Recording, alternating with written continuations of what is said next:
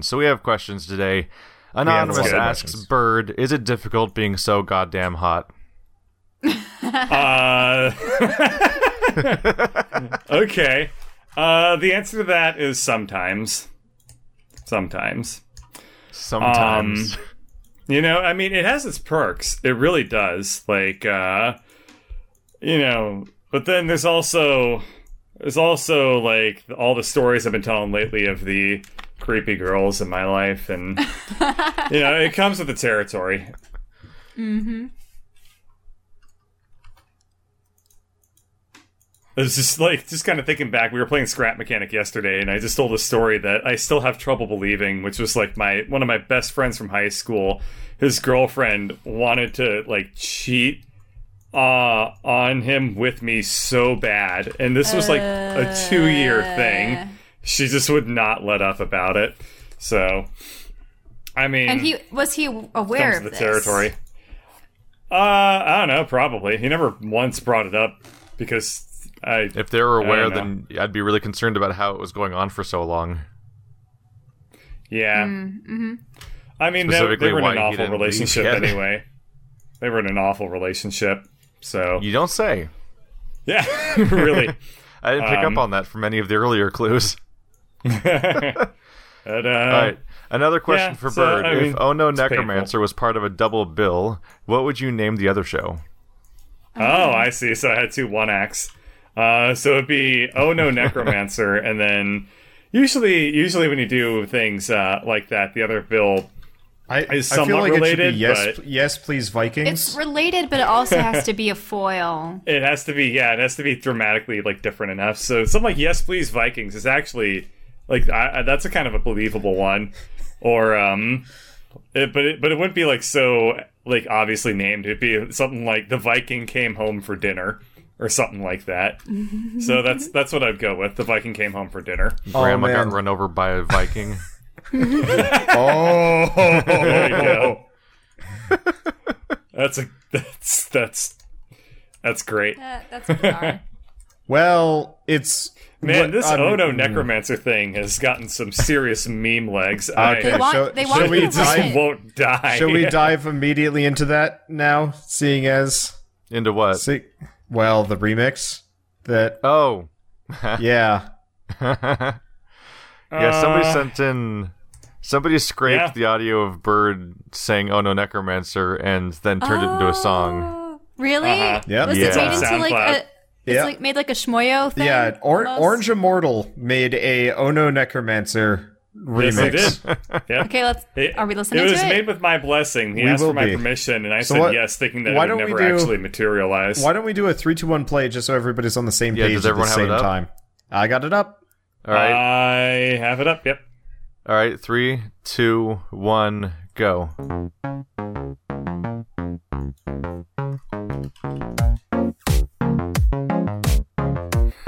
I love that. It's got like a dub feel to it. Oh no, Necromancer. Oh no, Necromancer. Oh no, Necromancer. Oh no, Necromancer.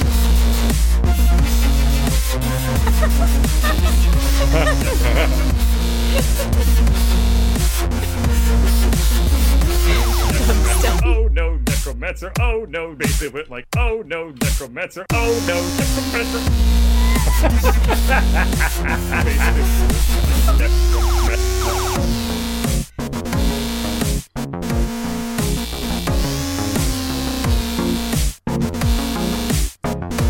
I'm pretty down with this remix.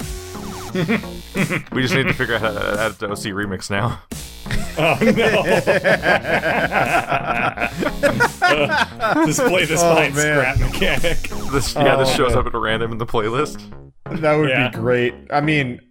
Oh, jeez. At the very, very, very beginning, I thought I was listening to one of those automatically generated beats that like a Casio would do. A little bit. It kind of had like a very Jamaican kind of dub feel to it. I didn't realize it'd become like a dubstep type of thing. Yeah, it starts playing something else. I'm sure we get like music that isn't just memes. Yeah, his actual music, which sounds decent, but it's not Oh No Necromancer, therefore no interest. I think if the vocals were a little bit clearer, and more melodic, then maybe it would work better. But if there was more than 1-2 seconds, if there's more than one line. Yeah. You've done it, Bird. You've become this podcast's first meme. Hey, well, dubious honor indeed. I don't know. Wasn't Shmoo the first meme that like kind of we swept under the rug really fast?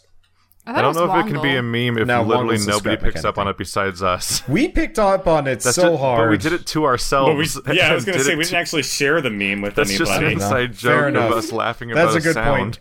There is a difference between an in-joke and a meme. And we're also just ripping the joke directly from South Park. South Park, yeah. Well, you guys were. I was well, that's because you don't know anything, so you just you soak it up like an empty culture sponge.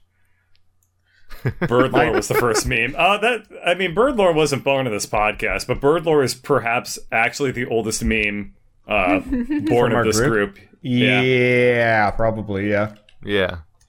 It's also still probably my favorite meme. I like Birdlore a lot. It kind of stopped. Let's do more of a genuine question next. Okay. Anonymous asks, do you play tabletop RPGs, and if yes, would you consider recording actual play sessions? We've been down this path. We tried it. I think I just was recording them. Bird was streaming it. But we did actually try doing some tabletop stuff for at least a little while. Did you guys try like Settlers of Catan or anything along those lines? No. That's not a tabletop RPG. That's just a board game. Yeah. Oh, it's just a board game. Yeah, so they're talking about D&D, Call of Cthulhu, Shadowrun. Not just tabletop games. Yeah. Because you were looking at tabletop games. Yeah, I bought a couple of tabletop sim tabletop DLCs. RPGs are actually way more filmable than tabletop games because of how little of it is visual. Yes. Because tabletop games are unfilmable.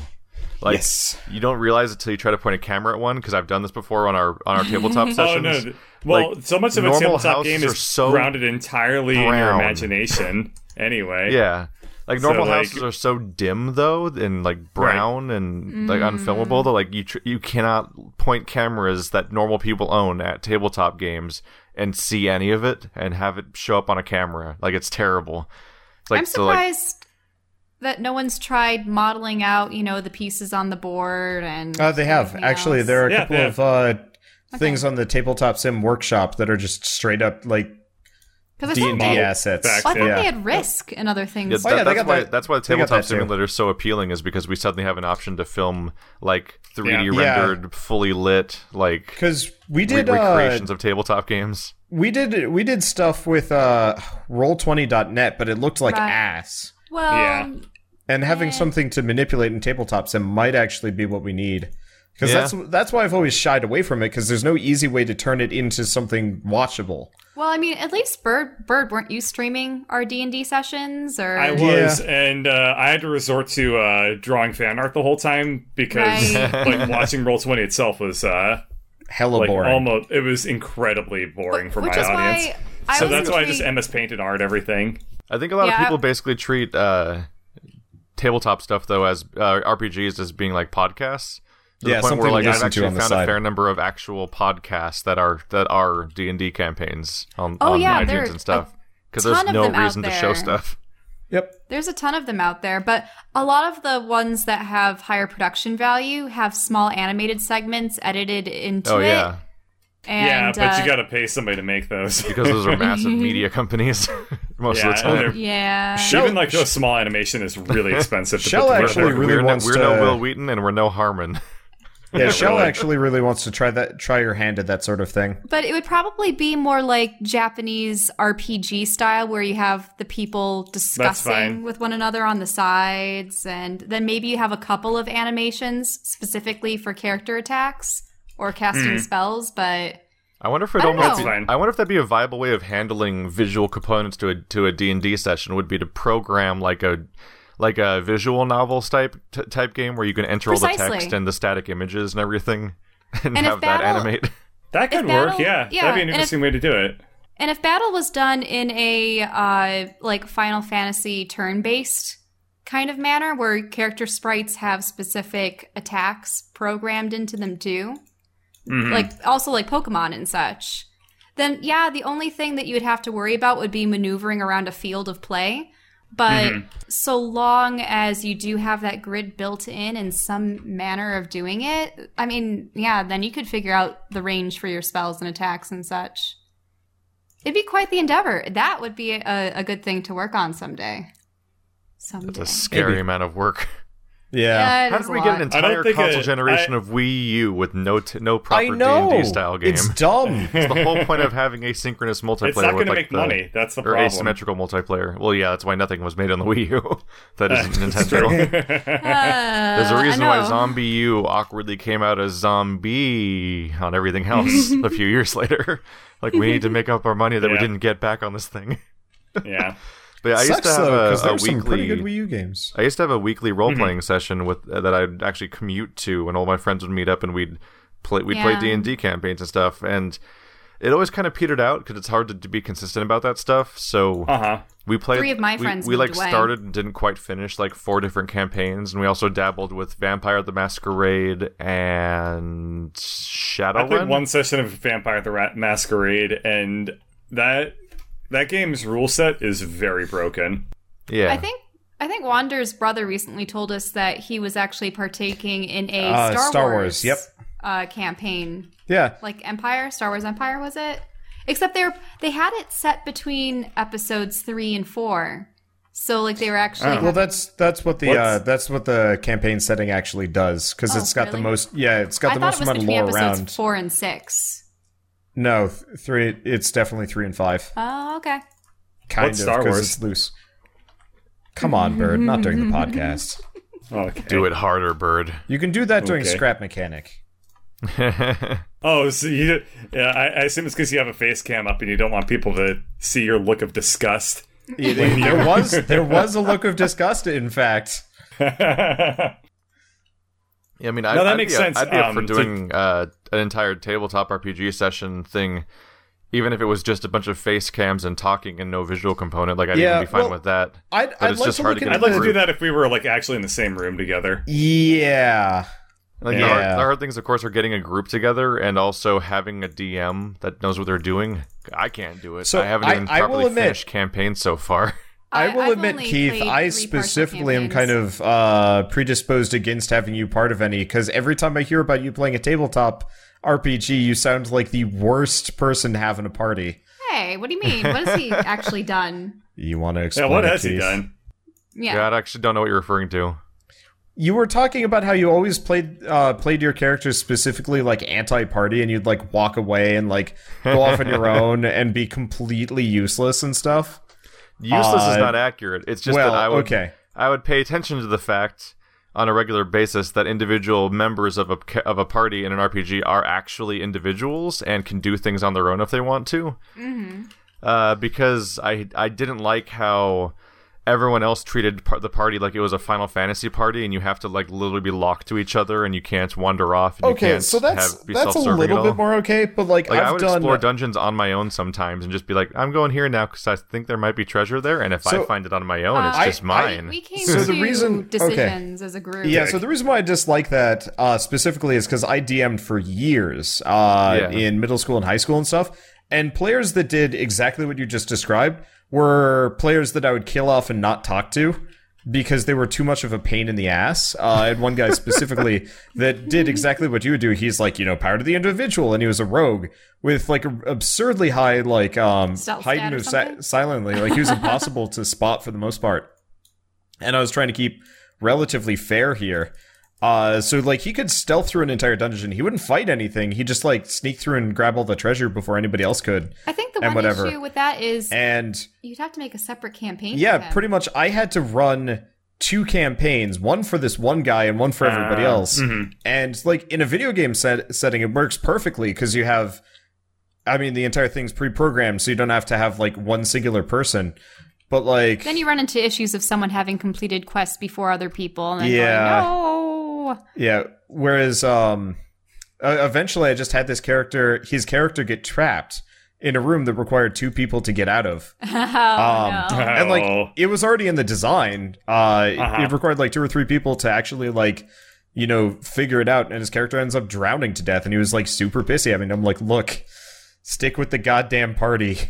Yeah, for me, what happened was that we were in a dungeon in some forest or jungle or something. I think it was supposed to be like a pyramid, like Mayan temples or something. Mm-hmm. And the whole party was stuck trying to solve a puzzle. And I just wandered down an unexplored. I instead wandered down an unexplored corridor, found a half-open, like supersized door. And I started sneaking through it to take a look inside and to see if I can find any riches for myself that I could hide from the party. And there was a giant scorpion inside that had clearly been raised inside the chamber that could not physically escape it. And let's see, there was like some sort of really weird, like it was fun because all the individual circumstances of the dice rolls led to telling a story where I would sneak in successfully, but then spot it, and then I'm like, well, deuces, like immediately trying to leave. And right as I'm in the process of leaving, I critically fail my check. And then the scorpion immediately wakes up and grabs me, grapples me, but it's like it's doing it by reaching its claw through the door because I was already escaping out the door. So I'm outside where it can't reach me except for the one claw. It grapples me and is like crushing me down to the point where I hit negative hit points. Oh no! And then it critically fails its grapple check. Oh god! It dropped me. That's nice. And then I'm just unconscious on the floor. Yeah, that's a little bit better than you originally presented it. Yeah. But, like, the problem is, like, if you, like, film that, like, it's all happening in your head, and you're just like, this is so cool, and people are watching and just like, yeah. Which is why you need illustrated aids. I would say that's a thing of demographics, where that's a matter of people who shouldn't be watching that kind of content, watching that kind of content. Yeah. Which is a problem with streaming, which you guys always have to run into, is that you have to try to appeal to your entire audience, but if you're just making videos, then the people that want it, and the people that don't want it are usually smart enough to move on after they realize what it is. True, yeah. That has been a consistent problem that I've eventually just kind of come to terms with. Yeah. That, like, I can't please everybody, so I'm just going to play what I want. And like, so, there's if it does come down to us doing a D&D campaign. To a campaign, and people who are definitely not. And you can only really make stuff for one of them. Mm-hmm. But yeah, I think the one that Wander was responding to was there was a city was in chaos, and our DM did not at all successfully set up the premise at all. Oh, so that sounds good. So we were in a city and stuff was happening to it. I don't remember the exact thing. I think it was like a zombie outbreak or something like that was supposed to push us together, but he didn't think it through at all and did not at all make any reason for us to go together. So what I did was role play my character in first person of like, oh, well, what would they do in these situations? And what he was doing kept not taking him any closer to all the other characters who he had never met and were in other parts of the city. So it was really the DM's fault for not coming up with any reason for us to be in a room together, where to some extent you would almost expect us just to get spawned in one room together, or like start the story with one individual character and then slowly introduce the other characters, like, oh, you walk into this bar, this other character's there, that's you, by the way, like that kind of stuff. None of that happened. Wander started a campaign with us all in the same inn or tavern, and then it was a completely fresh group, so I was just trying to keep it basic. And so I think that's what Wander was talking about me being a troublemaker, because I just kept wandering away and not starting the campaign, but it's because I was role-playing. So, like, I can understand the value of role-playing, but, like, one of the characters when I was DMing... work with the DM sometimes, Because specifically, like, how many people were in that campaign that you were playing? 4? It's not so bad. I think I had like 5 or 6. But one of the players right out was like, my character hates magic and wizards and anybody that would be associated with. And also like tangentially rather racist. And it was one of those where it's like, suddenly I went from having like kind of an okay like newbie party to work with to one character specifically is like antagonistic towards not only me as a DM, but like all the other characters. And so immediately as soon as I start like trying to narrate what happens, she was like, my character leaves. And then soon after, one of the other characters does that too. And like before I can even like come up with a reason for why they're there. How the hell you deal with like a chaotic evil party or something? They were the ones that got captured. I used my magic. If an entire party is chaotic evil, it works out. Yeah. If one person is chaotic evil, it doesn't. If you have the one party member that's chaotic evil, so you have to pander to them for the entire campaign. You either do that, or the other party members are forced to kill them. Yeah. So I had a I think it was Lawful Evil or something like that, but he was an asshole, and it specifically like friendly fire us left and right, so I just shot him with like 8 arrows in 1 or 2 turns and killed him, because I was sick of his shit. And I usually try to play true neutral characters. Yeah, neutral's alright. I like chaotic good, because you can do whatever you want, and still it's within your character to go along with the campaign. Yeah. So I actually have some stories for why I was so heavy into role-playing as far as like trying to do like player knowledge and character knowledge and keeping those separate and everything like that, almost to a fault, was because other members of the party were so bad at separating player knowledge from character knowledge that it was actively breaking sessions. Like in Vampire the Masquerade, there was a part where we were in some sort of neighborhood at night, and I just stood there on the lawn outside the house instead of going in, because I had no particular reason to want to go in. But two other members of the party, Jake and Ben, were both just in a hurry to like plunder these houses like they were dungeons or something. I'm like, this is a neighborhood in modern day. What is happening right now? They burst in, they set someone on fire. There's like a flaming person running out, and like they're like, what? Okay. Like they're and like, then the cops show up, and they're like, shit, vampires. I'm literally just standing outside and staying away, and they're giving me shit for being a spoil sport. I'm like, I literally don't know what's happening. What are you guys doing right now? And a really bad one was I had a hunter die of mummy rot at one point. And I came back with a druid with a shape-shifting ability. The extended rules one in a D&D where 3.5, where you get a druid that doesn't get a familiar, but they can instantly shape-shift between characters that and those individual shape-shifts, instead of being the monster from the monster manual, actually are like separate character sheets that you keep on your character. Yeah. So it's a really fun character to play. But I was being introduced to the party in the as part of this like jungle temple. And my solution was to be a passive observer. So, like, they would just periodically notice, like, in the distance, like, a white animal that wasn't engaging with them. And they'd be, like, a white wolf and a white owl and stuff like that. And I wasn't attacking them, and I wasn't talking to them or anything. And I was just observing, because I was role-playing a character that had encountered them just out in the wild during their mission, because I was trying to reintroduce a new character to the campaign. They never bothered just starts to interact attacking with you. Me. Ben just starts attacking random neutral wildlife that's not aggressive for no reason, even though he was like a lawful good monk. Because he knows it's me, and he's trying to force me, but like that's not how character knowledge works. I only played one game of Vampire the Masquerade. I played 2 sessions of it.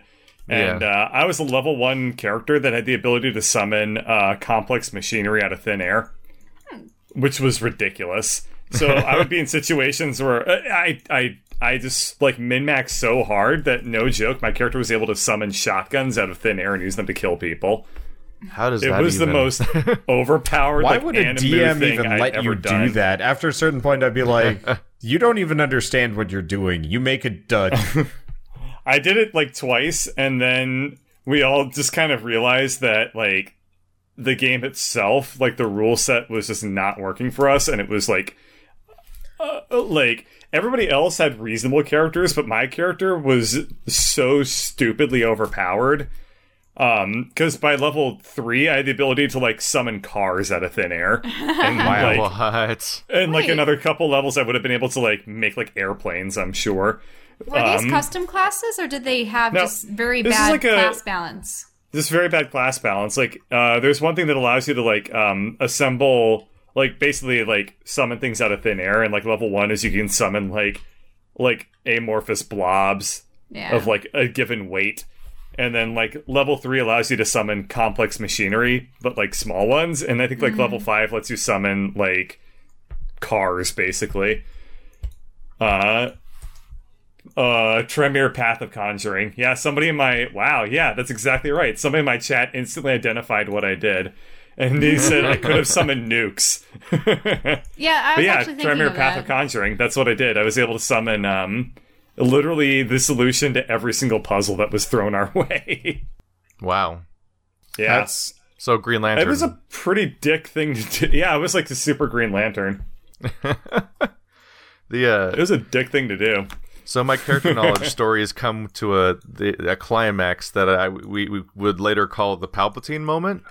which is that Ben was playing a lawful good monk, and he had like this oath of poverty or something. Like he just had multiple things layered on that were dependent on him behaving a certain way, and if he behaved out of character, that he'd break like either his class or elements of his class and stuff like that. And what happened is we used the deck of many or whatever it's called that you draw cards. Oh, that thing is cool. I like crazy that. things happen. Our turtle friend got like a property castle or something like that.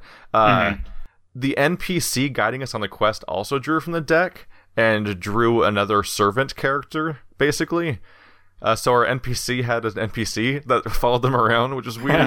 But the important story NPC died in a fight, and the other NPC flipped out for a second and like started screaming, and we incapacitated it.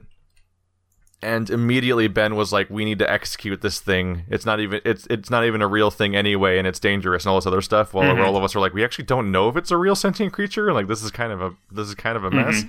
But Sid, our ex-DM, but was now just a party member because we're trying to teach somebody else how to DM. He's like I'm sitting here being reasonable, like not in character, but in just as a guy sitting at the table trying to explain to Ben like how it's totally out of character for him to be trying to just straight up murder something like that.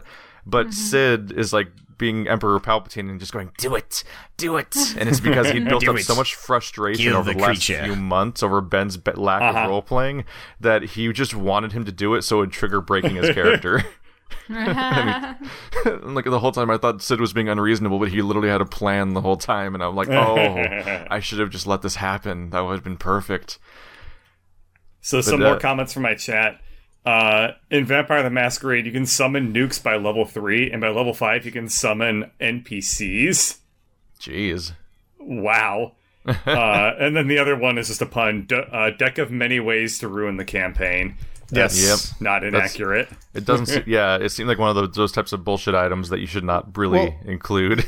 The thing about the deck of many things. If you have a chill group, it's a pretty fun way to mix things up if things get stale. Well, the problem is the deck of many things wasn't even that.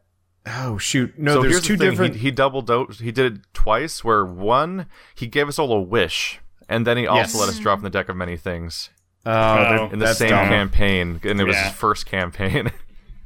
Basically, he had no idea how to keep things going then. And it was just like, let's just introduce crazy. The thing with Deck of Many Things, and I've had it show up in 2 campaigns. One, it killed the first character to draw from it, straight up, like it deletes them from existence. That's what it's supposed to do. Which was hilarious. And then the other one was, I drew from it, I think, like 10 times or something like that, and the NPC was also drawing from it. And you're trying to open up like a portal to hell. Yeah, so my character was like, fuck this shit, I'm out. Because he had just found out that his like patron deity was like the god of lies, effectively, and so I'm like, fuck it, I don't care anymore. So I just like start just drawing cards left and right, and then I get a wish, and I'm like, I wish the main villain out of existence, and that was it. And then we kept going. It was great. That's pretty funny. It's the only time Deck of Many Things has ever been fun. I would like to end a campaign one day with like, it's like years after like one of the characters settled down and as a kid, and the kid decides to play 52 card pickup with the Deck of Many Things. Oh no! Like they still kept it around. Dumps it on the floor and just like and sings the song that ends the world. I'd be actually really okay with a campaign that's like picks up as that starts, like just some just some kid actually like the premise of the entire deck is 52 card pickup of Fate. It'd be one of the best ways to have like a find all the cards and deposit them back into their box. Adventure. Yeah, I was gonna say it'd be like a post-apocalyptic card captors D&D campaign. I think that would actually be a great concept. I would actually play that. That sounds really fun.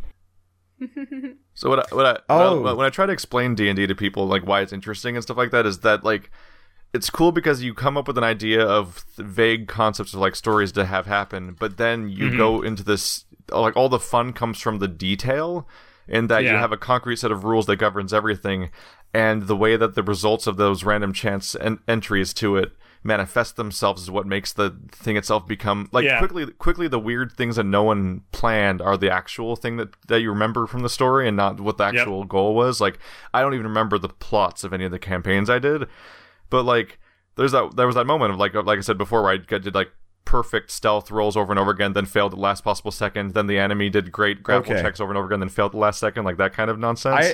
I am looking at this deck of many things, by the way. This is an amazing campaign idea. Like, I really like this. Something's alignment was. I'm reading them. They're awesome. Like, they are great. Did this question just spawn future occurrences? I think it did. I would actually be totally down to do it. So I'm reading this now, and like, I think the way you do it is you'd have to do it like you could do it intentionally, like you knew which card was where, and you had to go get it. Yeah. Just because if you had to choose from these randomly, it could fuck up the campaign real fast. Like, the hilarious one would be like, imagine if you got the night card last, which is gain the service of a 4th level fighter. Like, who cares? Just in time for the end of the world. Yeah. Whereas like the other, some of the other ones are like change alignment instantly. You were imprisoned. You could even know the answer theme all the dungeons around the card that's contained within them. That is a long campaign. Well, yeah.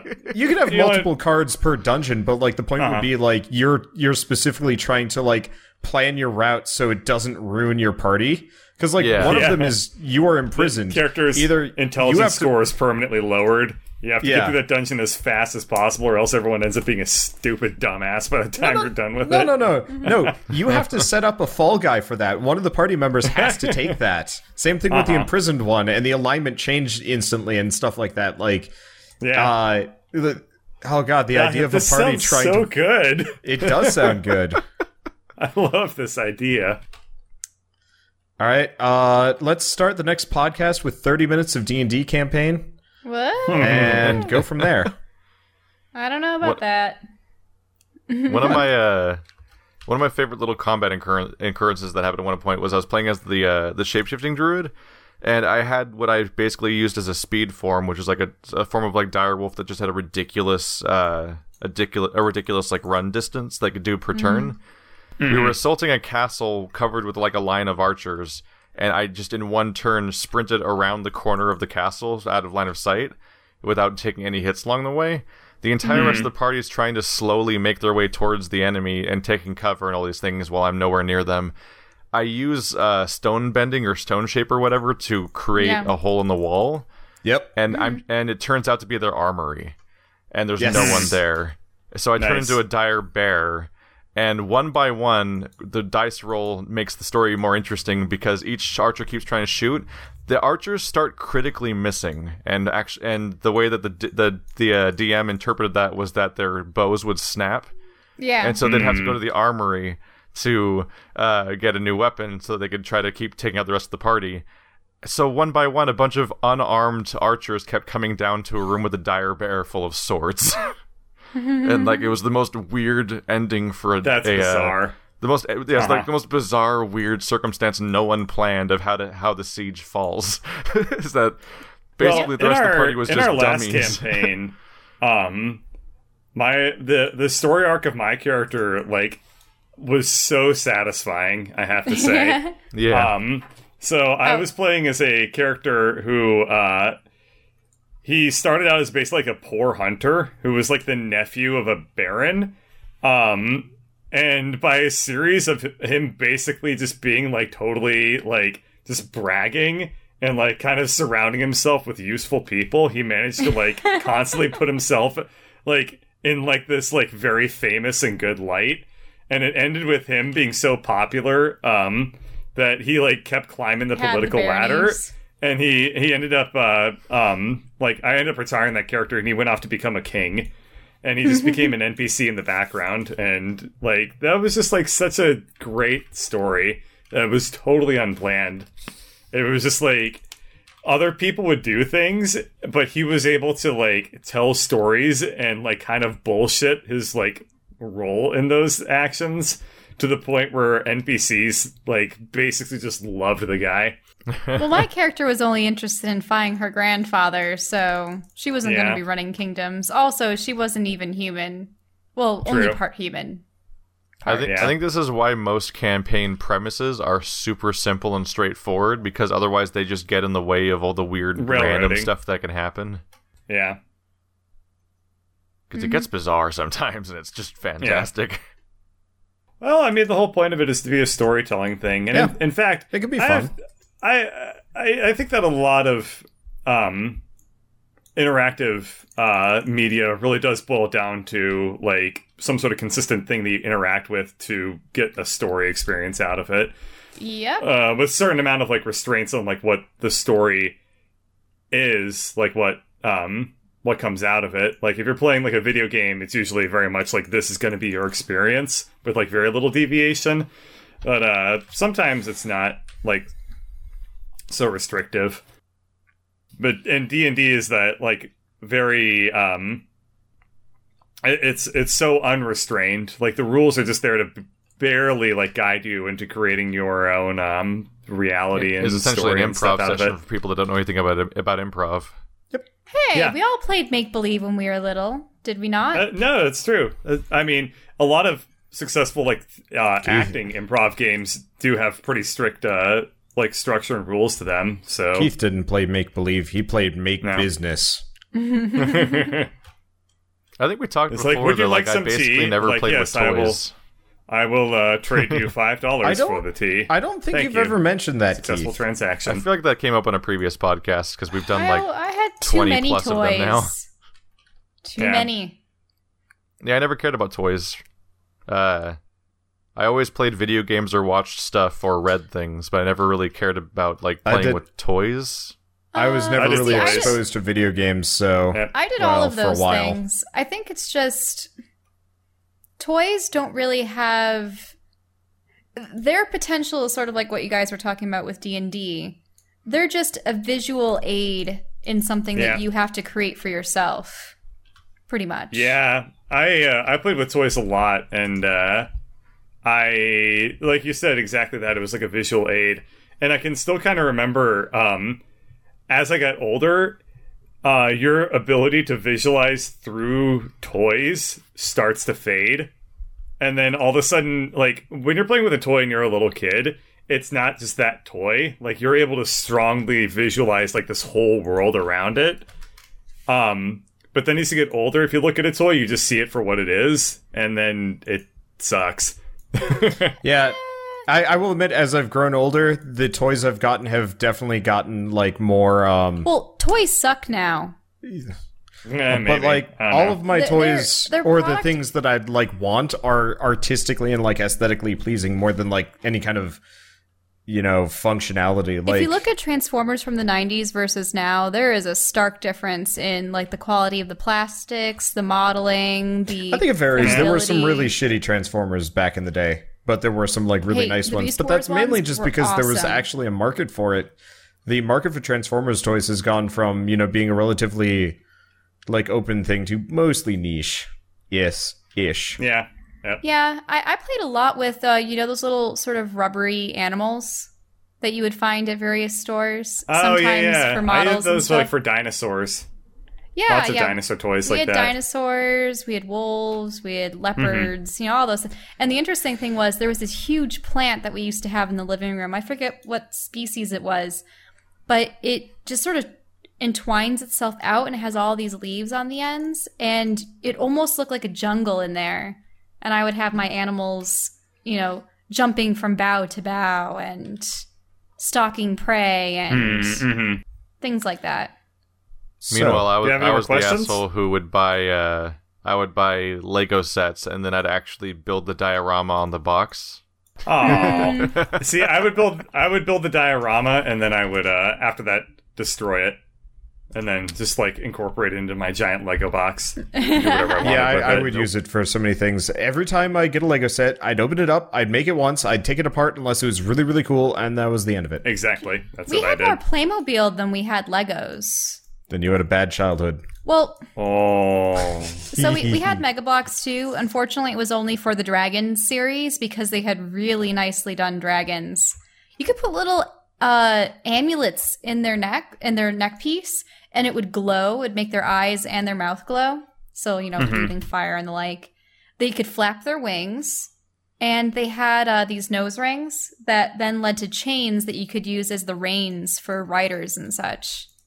Those were cool sets. And the whole point of that was they had this little story about going around it where there was, a noble king and his armies facing a barbarian horde led by, a rival king. So they had 2 different colored armor sets, and they were each trying to claim the medallions so that they could take possession of the dragons, because the dragon with the respective color medallion had to bow to the will of the one who possessed the medallion. And there were like puzzles and secret chambers and ancient ruins. Sorry, I'll stop. You're making a face. It was cool. I know it was cool. I actually have a toy question, kind of. Okay. Anonymous asks, if you were a Transformer, what would your alt form be? I'm sorry, it's not Anonymous. It's the Hooded Teddy. Oh, figure. I mean, what? Because my favorite series is Beast Wars, it would probably be an animal. And can my alt mode be human? Yeah. Then I'm just a human that turns into a robot. The flesh splits and it's just like... Didn't they have that in one of the more recent Transformer movies? That's either that or the clothing is baked in really weirdly. Or 2? Yeah. It would definitely be something like a dragon, though. If it could be something mythological. Because, dragons are awesome. I have no idea what I would turn into. How about a Calliope? Ah. Okay. That's interesting. Do you mean the goddess or the... No, I mean the organ. Oh. That they had at zoo, or like zoos and circuses and stuff. Oh, that. Yeah. I see. I was just thinking, like, what's the most musical, like, vehicle I can think of? So just be like that thing that's like... Bird would be like one of those one-band carts. Those were always my favorite part of riding the carousels. Except when I was a child, I would call them the merry-go-cells. The merry-go-cells? Yes, because I was mixing carousel and merry-go-round together. Those are cute. I was totally right. It was like Transformers 2 or something was the one where there was a girl named Alice who just splits apart into like a horrible bladed monstrosity. Yeah. I was thinking. Oh yeah, I forgot about that. That was weird. I didn't like that part. Yeah, they didn't bring that one back. No, I think the problem with that was it was starting to get too close to the Terminator. If you know what I mean, like the Terminator 3 had the lady, right? And she had a similar skill set to the guy from the second Terminator, with the being able to bend. I don't know if anyone remembers Terminator 3. I was gonna say, I don't know. I remember enough of it.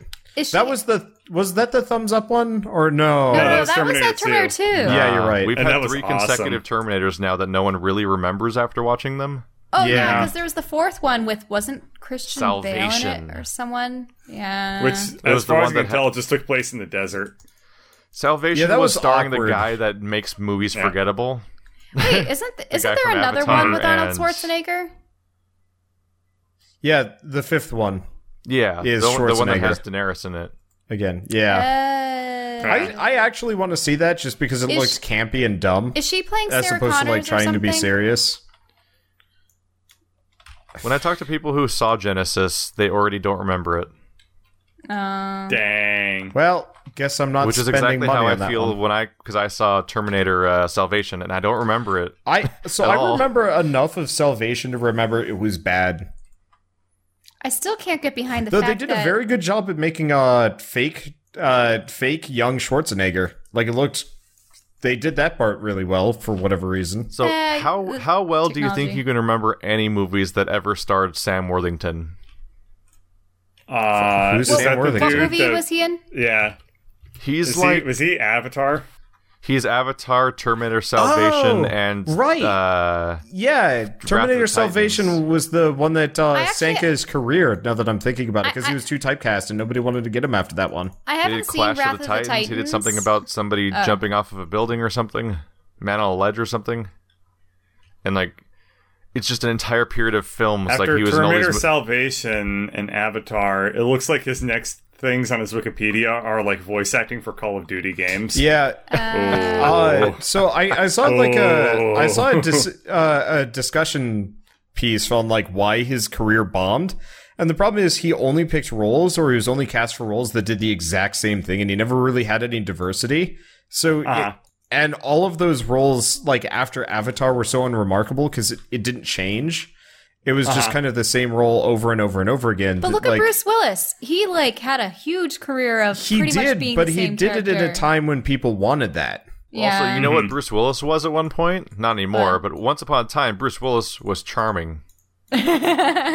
Yeah, like I remember the amazing charisma Sam Worthington had. No, he was definitely he's just protagonist, man. Yeah, he was kind of the flat, gruff, kind of angry he's just like white John dude. Everyman.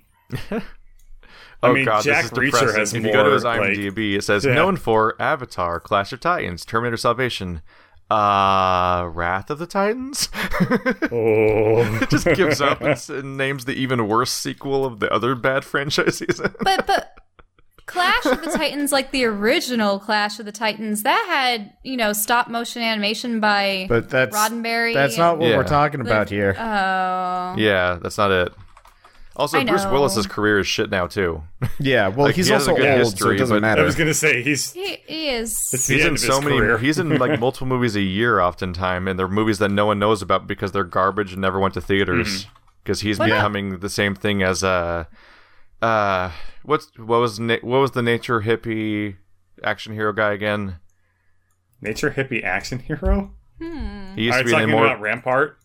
The guy that's like, he usually plays a Native American character, and I don't know if that's accurate or not. I don't know if it makes sense for him to be playing them, but he does. Well, I only know of a couple of Native American actors. But like, did anyone watch Fire with Fire? No. I mean, you are the cinemaphile amongst our entire group, so... What? Well, I just mean, like, that's like, no one's heard of it, but it's a Bruce Willis movie, is what I mean. Like... Maybe I watched the exceptionally old movies. You used to know every Bruce Willis movie up until around the terrible Die Hard sequel. Which one? Live Free or Die Hard. Hey, the second and the third one were okay. Moment his career stopped being something people paid attention to. That's when he started being in stuff like Cop Out and Red. But The Fifth Element was great. Yeah, but that was 20 years ago. Danny Trejo? Is that what you were talking about earlier? No, not. It is going to be 20 years ago. Trejo was charming, though. Like he is actually very charming. Yeah, still. Like I was watching watching a random YouTube video the other day, and he just showed up in it. And I was like, what? Guys, why? Talking about actors with similar roles. How about Keanu Reeves? He screwed himself really hard for a while. I'm actually really glad he ended up in John Wick, even though it like doesn't really diversify him that well. John Wick was good. Damn good characters. I haven't seen John Wick. I actually didn't like John Wick that much. I feel like they didn't make him into enough of a capable of individual comparatively, but I thought it was a good way for Keanu Reeves to get himself back into a series that wasn't kind of garbage, because like he's kind of typecast because he's half Japanese, which is a rare thing in Hollywood. And he's actually like also probably one of the nicer actors that I've ever heard about. Like the dude he's gave really cool. up like most of his money from one of the Matrix movies. CGI. Yeah, to give to the CGI team, which was like not a small amount of money. And I was like, damn, like respect earned, even if I don't like his movies. And I was like, let's go see John Wick, and it was like, good. Sort of the cold protagonist that's very quiet and taciturn in many of his films. Yeah, I saw him in what was it, a Sandra Bullock film? It was The House by the Water, or I forget. That was some weird time traveling stuff. He's out doing like Tai Chi movies now, basically. Tai Chi movies? I took Tai Chi in college. He even did a movie called Man of Tai Chi, where he was leading role. I'm reading about that right now, and he directed it. Oh. He also was apparently going to play Spike in a Cowboy Bebop movie that never materialized. Oh, right. I heard about that. I actually was excited about that because I think he'd make a decent Spike. And I think it's probably in development hell right now. Yeah, I wouldn't be apparently surprised. Budgeting issues. Yeah, it's also one of those where I would actually really like to see some anime movies, like Well, what about with Ghost high in the enough. Shell? No, 'Cause, that's I mean, No. that's I'm worried about that one. That's Dragon Ball. Did you? Someone named the actor I was trying to think of before. It's Steven Seagal. Oh, yeah. Oh, Yeah, yeah, Bruce Willis has that become guy. Steven He does play Seagal Native now. American guys. Why? Yeah, he doesn't even look like it. Oh, dude, read his I believe it's IMDb. His movies are a lot often like, I'm going around the forest and I'm a force of nature and I'm going to Wait, defend what the characters has he played? greenness and stuff. Okay, Steven Seagal is like still in a shit ton of Seagal. movies. That's what I call him. I know it's Seagal, but it makes me giggle when I call him Steven Seagal. So what are the like, movies he's been in? He's okay. So I've heard he's the kind name. of he kind of did the Chuck Norris thing where he's like random white dude that's really good at martial arts for whatever reason in every movie he's in. okay. Yeah. And like Well, what movies has he been in? Steven Seagal, I don't know. He was in, like... it wasn't, like, anything, like, major. He was just kind of in a lot of, like, martial artsy movies. Why are you getting pictures A lot of of directed Kate? TV There's several. type of Okay, here we things, go. right? Oh, Steven him. Seagal. I see. I love his IMDb. Okay, Yeah. here we go. Did you read that? Have you read that yet? I'm gonna read this out I'll loud. read it. Steven Seagal is a striking and somewhat boyishly handsome, often with a ponytail, action star who burst onto the martial arts film scene in 1988 in the fast-paced Warner Bros. Film Above the Law. And Oh, he then was it just born in goes on for more Michigan? stuff. Oh, that explains it. The boyishly handsome, often with a ponytail thing was just like, what? So he If was you in- look at No. pictures of him, he doesn't look boyish He's at all. in a lot of movies every year. Yeah, so What? Oh no, as producer, executive Always producer. yeah, he is working. He's put out at least one movie a year. He's Have you heard of Steven Seagal Lawman, though? no. Oh, God. Okay. Well, I'm going to sidebar into this to tell you about one of the funniest, worst reality TV shows out there. Oh, It's called okay. Steven Seagal Lawman. So for whatever reason, Louisiana made Steven Seagal like an honorary cop. And Okay. like this was like a long time ago. Is it just and then- you've done so many action movies where you portray a Yeah. cop? We're gonna make you a cop. Right. So he Okay. becomes an honorary police officer, and then in like 2010 or something like that, he decides to make a reality TV show where he goes around as a police officer and does like citizens arrests, and it's called Steven Seagal Lawman, and it's just like every episode is just like somebody like doing some really minor crime, and then Steven Seagal comes up and like puts them under arrest basically. And they're just like, "Are you Steven Seagal?" And he always, I forget what he said. He had like some really cheesy reaction to this, and he was like, "No, I'm just a cop," or something like that.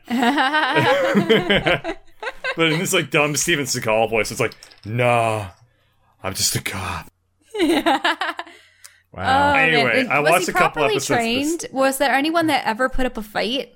Like, No, I don't think so.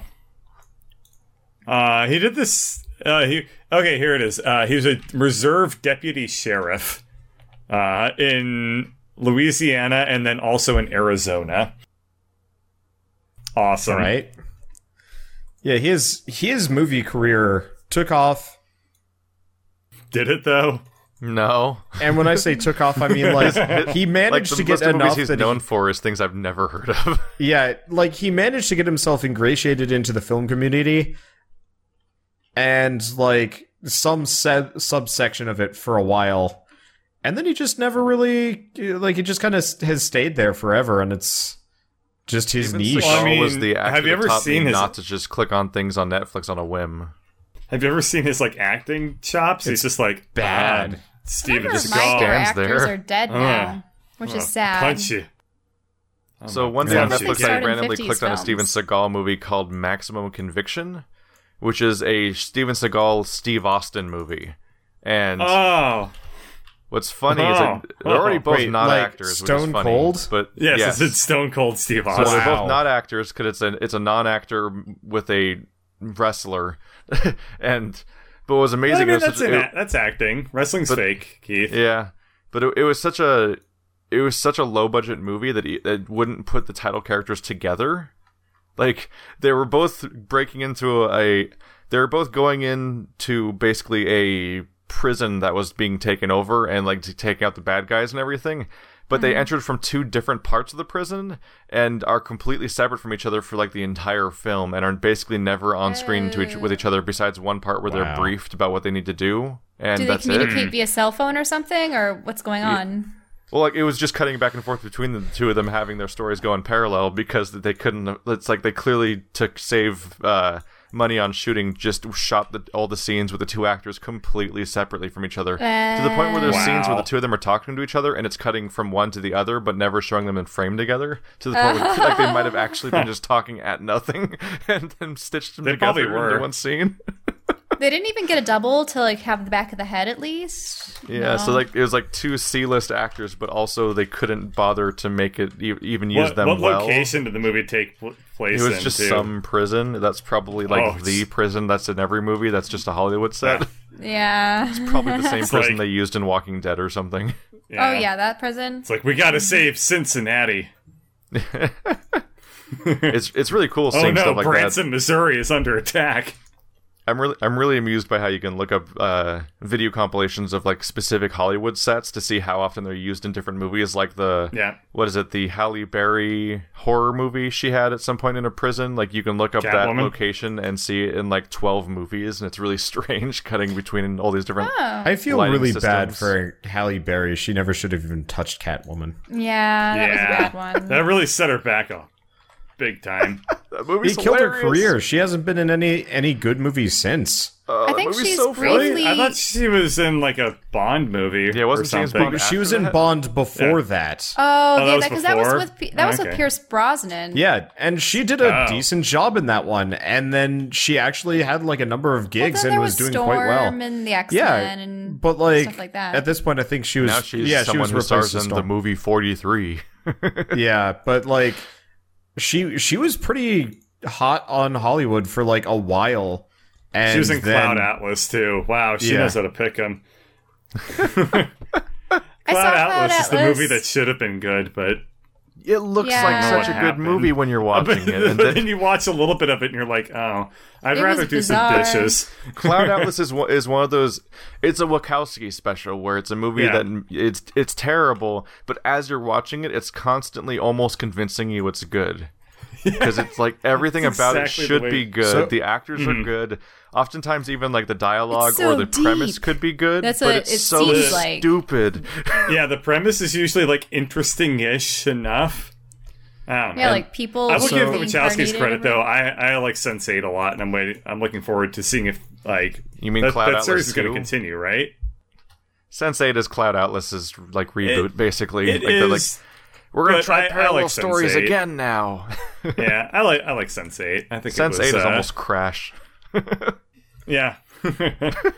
So I mean, it's not a perfect show, but I'm just saying, like, I enjoyed it. I want to see more of it come out eventually. Imagine there's someone like maybe Wander who doesn't know what Crash or Sense8 is, or the Wachowskis are, and it's just like a series. Well, I know who the Wachowskis are. Crash, I did not enjoy. After The Matrix, I kind of washed my hands of the Wachowskis. I was like, Cloud Atlas seems nice. Oh, never mind. They made something that has a cult following. Before The Matrix, even, I think. Speed Racer. But they made Speed Racer. Racer. Yeah, they made Speed Racer, which is the weirdest side thing, and people that's like, it's divisive, but some people are super into that one. I have never seen that. I actually want to, because if I remember, it wasn't that like Ego Raptor's favorite movie for a while? It, but yeah. That's a weird reason to want to see a movie. What, Ego Raptor liked it. Well, no, he would not shut up about it for like several series of his. Speed Racer, the animated television series with 4 different pilots. No. You're thinking of Thunderbirds. No. There was a Speed Racer animated television series. Okay, so there's Speed Racer, but it was all about one guy whose name might have been Speed Racer or something stupid like that. But he had like an older brother who was also another racer. Racer X. Yeah. It was like... It was pretty old, but like there weren't 4 pilots. Well, okay, so they weren't pilot. They had their own cars. Let's just put it that way. I remember a version where, it was the guy, his older brother, another guy that was like a sidekick, and then there was a girl. And he has his entire family pretty much. Mm-hmm. Like, his dad and his sister, I believe, are like the support crew. Mm-hmm. Yeah, I saw the animated series. I watched enough of it to be like, this is kind of dumb. They're like in a car, and there's a train circling around them somehow, covered in guns shooting at them, but the car was bulletproof, and I was just like, this is amazingly stupid. And I was like 7. Speed Racer was the game where even as a child, I was like, why don't they just edit? Why did you call it a game? I did again. Not everything is video games. I don't think about the word I used at all. Speed Racer was the show where... Just like, if it's media that I consume, it must be a video game. It becomes just a neutral noun that I just place in the sentence where it's supposed to go. Yeah. Speed Racer was the show where even as a kid I was already thinking, why don't they just edit the show differently so the dialogue makes sense? Because, like, instead of editing the show differently, they would just dub over the number of times the mouth flap opens and closes. Yeah. But it was always a static shot. It was verbal diarrhea. It was always a total static shot, and they could have easily edited it without making it look different at all, because it was just a perfectly static screen with just one person's mouth going blah blah blah blah blah blah blah over and over again at a weirdly even pace, which made all their dialogue. I must go down the mountain because the mountain is very fast, and that's the way I get to the finish line. Haha. Yeah, they'd end sentences with noises because they couldn't find more words to fit in to make the right syllable count. Most sentences would just end with people going like or like because they needed one more syllable. Watch out, Speed Racer! It's like, thanks, Speed Racer. I'm Speed Racer. You're welcome, Speed Racer. Haha. It's great. I really recommend watching it. I might have to look up a montage of bad Speed Racer dubs. Yeah. Do you want to do that really quickly? No, we can't do that right now. Let's do that. In the middle of a thing. Any more questions? We've gone on a long. That's a personal time thing. Yeah, Bird. Let's do that between, and we can giggle about it on our own. So I'd like to transition. We were talking about Cloud Atlas being like the thing that was almost good. This is a bit of a stretch considering almost good versus not, but Masquerada. No, well, we could talk about Masquerada if you wanted to. Now that it's not spoilers, I just wanted to comment that like No Man's Sky's patch came out. Oh, and I've been playing it and haven't done anything new yet on our podcast. Well, as I recall, you had gotten yourself in this pickle the last time where you just kept selling your stuff off. And No. Buying right now, you stuff. can't judge the game based on what I'm doing, because right now I'm exploiting the economy to make stupid amounts of money. So that you can buy better kind ships. of off camera during the podcast, so I can buy ships and not have to do this when I'm actually streaming. It's not off camera, and I'm gonna I'm effectively gonna do a time lapse of what I'm doing, but instead of like hours later, it's like instead of grinding in an RPG, you do the like skip ahead or whatever. But like they have base building now, and you can like hire people and shit. And I've actually been like looking at it. The base building looks a hell of a lot nicer than most sandbox RPG, not sandbox RPGs, like sandbox games. Have you ever seen very smooth and fast and low demand. You mean another player? Yeah, or I mean, I'm sorry. Have you ever seen like any humanoid creature walk? No, I haven't. No. They still, even the people you hire? No, he just teleported, if I remember right. Oh, they still do that? I think so. Jeez. I wasn't paying full attention because I got distracted by economy. Oh, man. Right. Yeah, it was one of the lizard things, Sky. And it was on a stool, and I think it just like winked out of existence. I'd have to check my and you wasted more money and bought the PC version. It's because the PC version doesn't crash randomly, and also this game is so much easier to maneuver on the PC. Like being able to click on shit is nice. Also mods, because there's mods. And also, you can go into the text to change the FOV. Yes. Well, actually, you can change to the FOV now, just like baseline. You could in-game, but the meter would lie to you about what FOV it was giving you, and you had to manually enter a higher FOV into the text than the interface would give you to get you a vaguely not nauseating one. The FOV goes way higher on the PC now, and I don't have nausea, so they at least got that part kind of right. Yeah, at launch it was like playing a game through a telescope. Yes. They also fixed the crippling performance issues that plagued the PC version, which is why I didn't end up buying that initially. Because that was awful. So are there any new questions? They just talked me out of playing the game so hard because their foundation update itself's description was just like, yeah, this lays the foundation for like future base building. I'm like, so it's like not even a thing yet. It's like what the description itself. It's there. You can do stuff. Yeah, like their hyperbola is kind of a mistake. They really need to just be upfront about like this is what it is exactly. I think it's because they're now terrified of promising anything. Yes, I was going to say the entire life. I think they're afraid of opening their mouths. Broken promises. I thought it sounded too ambitious. I'm just glad that they're actually still updating this game, which is kind of the like Stockholm syndrome response. But it's just like, give me like 4 or 5 more of these patches, and this might actually be a decent game. Maybe the lawsuits will stop. Actions speak louder than words, though. So I mean, it's better that they're like putting out patches rather than saying like, "Yeah, we're gonna fix this game," and then they never do. I guess part of the reason why I'm being forgiving is because like Necropolis kind of did the same thing, where like they updated the game and fixed nothing. Yeah. They updated it to make a slightly larger character model to play as and some enemies that are technically visually different, but just feel like you're fighting the same thing over and over again still. This, I mean, they still haven't fixed a lot of the glaring issues, but it is actually like a step in the right direction. Like there's kind of shit to do. You can teleport between planets and stations now. You get like really big ships that you can fly around. I just think it's hilarious. All these guys. So now you can set up a base on one planet and keep teleporting back to it. Yeah, so you can have like a permanent home planet, which that's what I thought was going to be there at launch, because when I saw the pre-launch stuff, I saw a guy physically walk through a portal that was on a planet to go to another planet, and I'm like, and then at launch there was no evidence that existed at all. Well, it's in the game now. I don't know how substantive it is. Like, I don't know if you can teleport between multiple bases, because I barely had the chance to play, because we spent 4 hours doing scrap mechanic last night. It'd be nice, because then you could set up a base on a planet you really like, and keep that as your permanent home, but then keep pushing forward and forward through the universe, and then keep retreating back to there to get better resources if you can't find better planets. As far as I know, that's exactly what it is. I think you can also have multiple bases, but I haven't looked at that yet. But yeah, there's like a teleport menu and stuff like that, so I'll probably report back with more information next time. But the tough thing, though, of course, is the next question is there anything fun to do yet? Apart from like gathering resources and grinding up to get one of the big ships and like grinding out a base, no.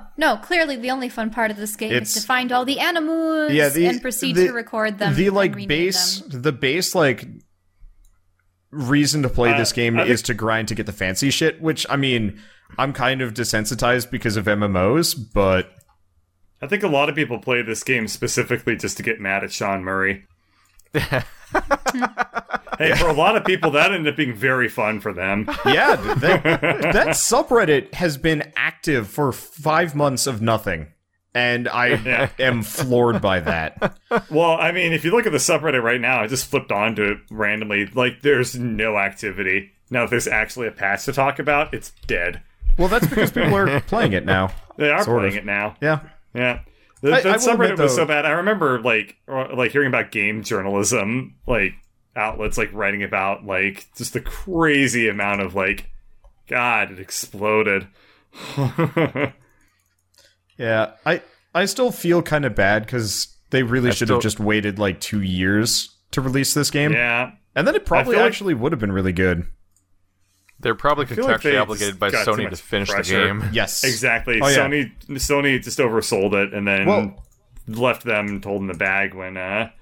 I think it's a combination of that and them not trying to be close-lipped because, you know, they were trying to be kind of like, there are mysteries here that, like, we don't want to tell people about. That EverQuest Next never got go ahead. That it's gone forever. It really is. Oh, dude, I played Smedley's new game. It's terrible. Who? Really? Which one? What's it called? John Smedley is the guy that he was the kind of weird blonde guy that was always like talking about stuff. Most of the EverQuest videos. Yeah, he was kind of the hype guy / like one of the main designers. So he made it. He's behind the new game Hero Song on Steam. It's like $20 or something like that. But it's supposed to be this like truly procedurally generated like living, breathing world. And like initially, it actually really looked like they crossed Dwarf Fortress with a decent RPG. And then I get into the game and there's no map and there's no direction where to go. I'm just in this like clearing with a bunch of people who start like milling about randomly. And I'm like, okay, now what? Clearly procedurally generated. It was procedurally generated to the point where like there were no landmarks or anything to do. So I pull up the map, which is just this blank piece of paper with like 5 dungeons marked on it, but like I don't even know which direction I'm going in, so I just start like walking in a direction. I find orcs that kill me, and then I like go into this like weird shadow world area, and that was really confusing. And then I like somehow randomly respawned back at the town I was in, and I was just like, so it was like, did I do something like bad? Was that shadow world like confusing? But effectively it was this like really neat idea, and just there's nothing there to back it up. And then it crashed and deleted my character, which I just spent the last hour on. So I was just like, you see, dude, fuck this. This is the most video game story I've ever heard. So I could see a procedurally generated sci-fi space exploration, because I mean, there are a lot of unknown territories you can explore and planets that have never been seen before. And I mean, I think that's one of the few things No Man's Sky is doing all right. I mean, I like it when you find the ruins and get more dialogue. The problem is they didn't have enough set pieces to justify the size. It's like having a giant empty room and having like 3 basketballs in it and being like, look at all this stuff you can do. Right, it's like, but it's so big. It's like technically I can play infinite games with these basketballs, but after a certain point, I get really sick of the smell of basketball. It's like when No Man's Sky says you can explore a single planet for 20 hours or something, and it's like, but why would anyone? Why? Yeah, in reality, it's no better. It's no better or worse than Spores exploration. They said you can procedurally generate a quintillion planets, but you can't procedurally generate a quintillion things to do. Yeah. Right. And so that's what I was getting at with Wander said what? You had a procedurally generated RPG? How could you have a procedurally generated RPG? Where are the characters? Where are the locations? You can kind of you can do it. Landscape? There has to be You landmarks. can definitely give it like a lot of set pieces to work off of, and it's not exactly procedurally generation. At that point, it's just like stitching together a bunch of different segments. Which, I mean, really is what No Man's Sky does, because it stitches together like a bunch of weird monsters and ships together and planets. I mean, I think their biggest crime was they just didn't have enough set pieces to justify. Like, I keep wanting to find like a waterfall, but water would be hard, so they don't have water. So like, waterfalls. Like, I think they wanted to make 3 different games, just like Spore, and they didn't. And now they're pushing it closer to like survival sandbox stuff. They did add a survival mode, which I was interested in, and I've definitely had like a bunch of people being like, why aren't you playing survival mode? You literally just get half as many resources and monsters hit you twice as hard, and I'm just like, this doesn't sound fun. This just sounds like more work on a game where it's only about work. There's a creative mode though, which is actually nice. If they actually allowed you to customize your ships rather than having to buy off of other ones, wouldn't it be better? Probably. Hopefully they add that later. Anyway, let's move off of No Man's Sky, because this is a topic that let's move away from No Man's Sky like the rest of the planet. I was asking as I keep playing No Man's Sky. Interesting questions from the Tumblr, since we only seem to cover 2 or 3 of them before we go let's rapid fire a couple if we can. Okay. Do like a bunch of like simple tiny ones. Or we just come up with short answers, even if it's a more complicated one. Would you ever consider playing COD Zombies together as a group, says Mona Lisa 2247. If it was actually cheap, sure. Oh, wait, what's the game called? I feel like that's Call of Duty Zombies. Call of Duty Zombies. I feel like that's got to be like 10th place on the list of priorities, though, for zombie co-op games. Oh, yeah, there's a billion other ones that are more fun. But I would play Dead. How come we've never done that? Yeah. I feel like Call of Duty Zombies is something that the only reason anyone ever cared about it was because it was part of Call of Duty, and everyone played Call of Duty, so exposure was automatic. I saw the Zombies version of Advanced Warfare, and it actually looked quite fun, because they had like some RPG mechanics, and it looked deep enough to be interesting, not to mention Advanced Warfare and Infinite Warfare actually looked like halfway decent games if they weren't mainly multiplayer focused. But ultimately, Activision does not allow Call of Duty to sell for lower than like $50 90% of the time. I would love to play. That's how you know they were desperate this year, is during the Steam sale it was $40. Wow. Yeah, for the first time ever, the Steam sale during the year the Call of Duty came out, it was already $40. Wow. Wow. people have not responded positively this year. So, one thing I've always wondered, I mean, there are obviously a lot of co-op games that I'd like to partake in with you guys at some point, but there are always the reason why I've looked into MMOs a lot is because there's typically a party max of like 5 or some, depending on what game you're playing. But it seems like most games have adhered to the 2 to 4.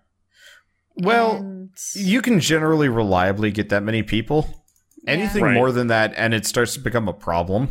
Oh, I know, but why not give the option? Because it's hard to balance the game around that. Like Call of Duty Zombies. I mean, imagine Left 4 Dead with 8 people, which is actually possible with a mod. But the levels won't support that. Yeah, the levels don't support it, so you don't have enough guns, wasn't there a level where the two ammo, campaigns of characters intersected, and you could actually play at 8-player? In Guild Wars 1, yes. No, in Left 4 Dead. Oh, I think there was a DLC for the second game that brought in the characters from the first game into the same level as the characters from the second game simultaneously. I don't remember seeing other players doing that, though. I've never heard of that. Yeah, I know the characters were there. I don't know if they were human controllable or not. They were at the top of a big bridge, and they're like, if you can turn this thing on, we'll lower it for you. And so you have to run around getting gas canisters to power the thing like usual. Yeah. Except for, I believe that's where, like, canonically Bill is supposed to die, which is supposed to be this, like, big thing. But I was like, I've never really cared about these characters. Why? Spoilers. Bill died canonically because the voice actor died. Yeah. So they're like, well, we can't do anything new with him anymore. Really. So they, so you encounter the party from the first game, but only 3 of them. And if you go into like a random building, you can find Bill's corpse. Ooh. But the Sacrifice and Coldstream DLCs, No Mercy was ported into Left 4 Dead 2. Okay, so yeah, I guess this campaign really did happen in Left 4 Dead 2. I don't know if you could play if it was like a multiple. It's not multiple parties. Left 4 Dead 2 played has a it lot with of Spider. bonus content. I played that with Spider and Pocket Pack. It was those mess. are $4 right now. 6 would be an okay number for games. They're good. 6 would be okay, but again, the thing is, you have to design the game to work with 1 player, 2 player, 3 player, 4 player, 5 player, 6 player. Yeah, you either have to have it scale up hard. or yeah. A lot of DLC 2 also to 4 just you can. It's pretty easy to bridge that, but more than that becomes very difficult to start covering that big of a spread.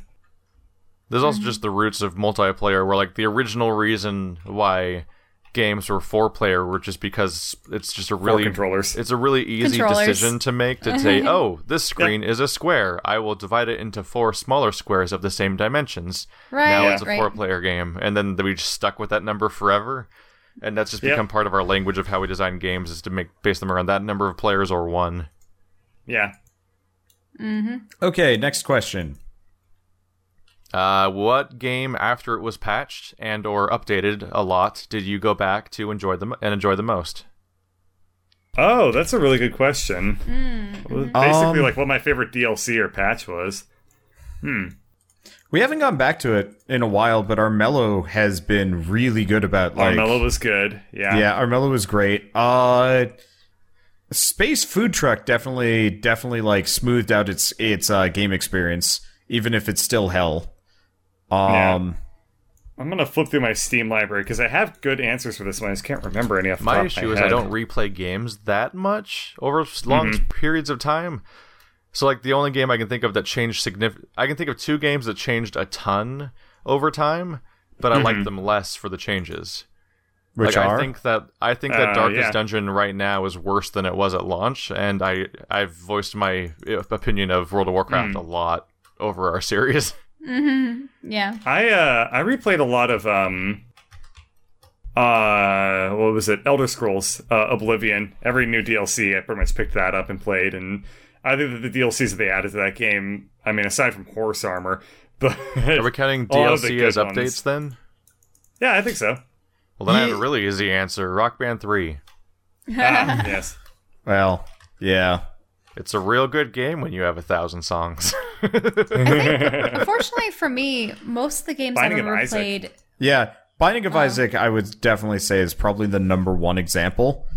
Because Do we even count Rebirth as like the remake as a update? Because I probably would.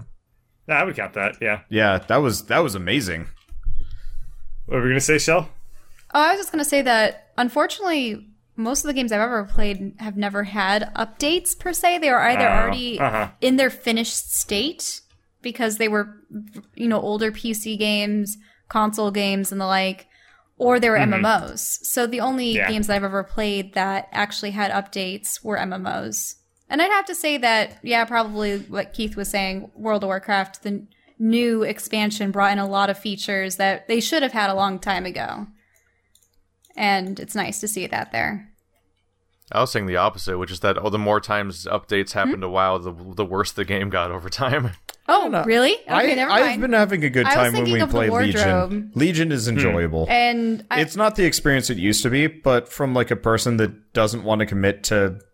Legion from a definitely person kind of feels like a return to form, but our last 100 or so episodes of playing the game were unfortunate because...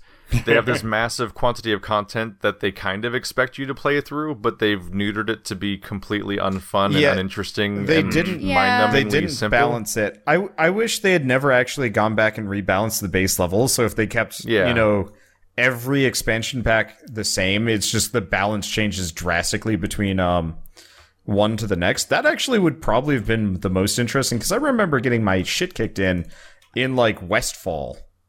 Constantly in everywhere. Sucked. Yeah. If you were finding things that were your level, you actually had to pay attention and strategize to do things. Actually, that'd actually be kind of a fun way of progressing it too, because you get your shit kicked in Westfall, but then by the end of it in Legion, your character is actually this super strong, well-geared badass that can fight through things. That actually would be of right now, really World of Warcraft is an experience where you just enter matchmaking over and over again to keep getting auto-sorted into dungeons that you more or less button match your way through, because running around and questing is boring. Awful. Because they have all of Azeroth, they have all of the Eastern Kingdoms, all of Kalimdor, these massive, nostalgic, huge areas that you can explore forever. Yeah, if you do 3 quests in a zone, you basically already outlevel the zone, but there's still entire quest chains clearly intending you to play through their quest chains, and there's tons and tons of content that no one has any reason to ever experience. A lot of those, I'm sure it's just years and years of content building up. Yeah. It used to be maybe the first time that zone was made, there were 4 quests in there. See, and you were expected to be done in 4 rather quests. than actually... at launch, each place was packed with quests. But the fact that what happened is they kept scaling up leveling faster and faster. So people can get to the end game without spending a week to do it. People want to raid. That's it. So they it's kind of one of those where it would suck if you pick up World of Warcraft and all of your friends are at the end game being like, "Oh man," talking about the dungeon of the raid that they just did with everybody else, and it's going to take you literally a week worth of gameplay. I think that's how long it took to get to 70 back when I was playing. This is really why I'd prefer them to let you just make it easier to skip then, as opposed to making it what it is now, where they, instead of making it more skippable for people that don't want to do it, they made it so that everyone gets the same version of the experience, which is a version that's objectively not well designed. Yeah, I would actually say I would like it better if they did the Elder Scrolls Online method, which is everywhere is accessible. Everywhere is technically the same level. Some of the endgame stuff is going to be too hard if you're not geared up, but technically if you want to, you can try it. Good luck. I think I'd enjoy that more if it's just you want to go back to Westfall and do all the quests there and actually have a benefit for doing so, go for it. It's going to be hard, just like everywhere else.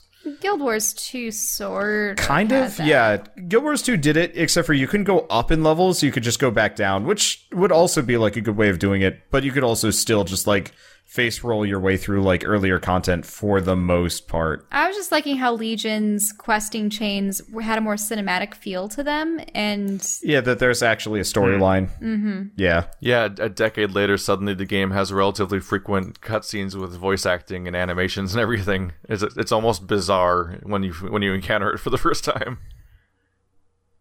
Because there's nothing about you prepped for that. It's a full decade of playing a game where people statically walk around in an open world while text bubbles pop up over their heads silently. If we want to count, just going back to the question that prompted all this, should we count things like Minecraft and Terraria? Terraria, definitely. Yeah. In fact, I actually really want to play the new games, update. It was like a new update was basically coming out like every 2 weeks. Yes. Back when those were popular. So I don't know if you can really say like you went back to them. It was just like you were just on this treadmill of like, yes, new shit. Yes, new shit. Which was really fun, actually. But same vein as Terraria, going back to Starbound. Going back to Starbound after 2 years of development, 3 years of development, that was an incredibly positive experience. They really made that game good. Like, it's actually got a really good basis for a sandbox gameplay. I think they just needed to go deeper. Like, I spent literal hours just designing a crazy farm just so I could make like shit tons of money. And it was really enjoyable. And this is like coming off of Stardew Valley, where I was just like, I've kind of hit the maximum on this game. Let's go play Starbound. And Starbound's like, you can do crazy farming. And I'm like, yes. It felt good. I liked it. They also turned that game around in like a good way that kind of offset all of those horrible reviews in the very beginning. Next question for a while. Anonymous asks, what would be your perfect game? What would be your perfect game? The one I'm working on right now. Confidence. I mean, if you could somehow like game-wise mush No Man's Sky and Destiny together, what? That'd probably get kind of close. So you want an open world Destiny? Well, like, if you're, like, imagine if it was kind of like Destiny, where you have, like, a lot of nodes that you can, like, go into and do, like, some very specific quests, but you can also just, like, go out and explore the world, and there's just a ton of, like, shit to do. Because the problem I had with Destiny was there were, like, 5 locations that you could grind in, and they had, like, random events that would happen, which were kind of fun, but they got really repetitive, and I had, like, an app open that would even be like, here's where the next one's happening, so eventually I'm just like, I've just got this down to a really boring process, and it wasn't very enjoyable. Whereas, like, if you could kind of, like, take that content approach, but make it like extremely expansive, so yeah, I can just go out and like crack open a new planet that nobody's been to before. There's like a ton of aliens crawling all over the place, maybe even like a small dungeon to raid on my own with friends, and I finish that off, pop in my ship and fly off to the next one. Maybe do some like trading or work on a base while I go on it. Like, that'd be really nice, and that would be way too much money for anybody ever to want to put into development, so it's never going to happen. At least not for the next like while. I think that it only sounds funny. A few steps away from being a Ubisoft game. If you ask like young, like really young developers that question, like the answer is always like mixed genre things, but those never work out in practice. Oh, I know that I really would want something that incorporates okay, so I really like BioWare's narrative take on things, but I would like me personally, I would like something that's more colorful and slightly more lighthearted. Not that it would have to deviate from being, serious and dire, and, there's very, mature subject matter in this tale. No, I just something that invokes a sense of awe and exploration and stuff. I would like there to be puzzles, because that's my huge thing with Myst. Want Myst. Okay, I want a Myst where you actually interact with people the way that you did with BioWare, and that maybe you can have that could work. Like MMO or co-op where you have like roleplay characters of various races or things that you can be, and then like pet or like summons like Pokemon, except more customizable and cool and fantasy alien looking, so that you just have like cool animal companions. 2 thoughts. Yeah. One, I'm still waiting on my RTS FPS combo that people have been promising. I know. Well, there was one. Savage Resurrection. Yeah, Savage sucked. the most recent one did kind of okay. It's just the player base is dead right from the get-go because nobody wanted to get into it. And no like substantive single player was enough to convince people to pick it up just on their own. That is one thing that indie developers do not do well. They're like combo RTS FPS. Well, yeah, I don't think obviously. It's doable. it's totally doable. It's just nobody with the budget for it is going to do it. So it's not going to happen for a long time. Yeah. Like Warshift actually kind of gets there, but it's also a one-man band type project. So like good luck actually getting that fully developed. Cuz the other thought I had actually responding to what Shell was saying is just kind of thinking about it. How come most of like the really memorable, famous puzzle games take place in completely desolate worlds? I think Portal, nobody else was there. Myst, nobody else was there.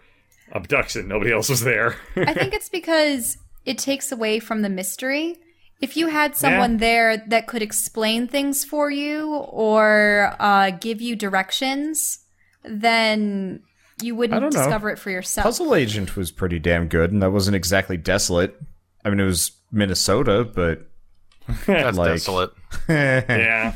Okay, seriously though, Puzzle Agent is actually probably one of my favorite puzzle games ever. That and like Professor Layton, they're good. I think it comes down to that if a character was explaining stuff to you, they'd be giving you information that you wanted to get yourself. But if they're not doing anything, then they seem like idiots because the puzzles aren't. Well, they don't hard, need to be part of the puzzle. There? They can just be like around. I think there's a certain romance to it. You know what a puzzle game is with a bunch of characters in it? An adventure game. I was gonna say that's at that point you're just playing like a King's Quest or like or a Shard Light or something. Right. Yeah. That's a good point, huh? I will say like a mystery, a mystery game. Interesting. I would like to point out there is kind of a certain romance to like figuring out what happened, like in a before a story. Yeah. Like practically every game that starts post-apocalyptically, you have to kind of piece together how it happened. Very rarely is there just like this is why it happened, and now go deal with it. What the society was before. Yeah. Right. Yeah.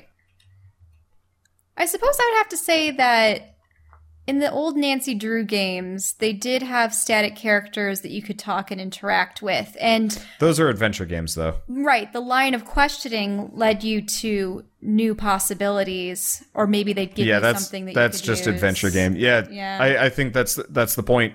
The problem with puzzle games with people is they just become adventure games because too quickly is it easy There's like a world. Yeah, it's too easy to start interacting with too many characters.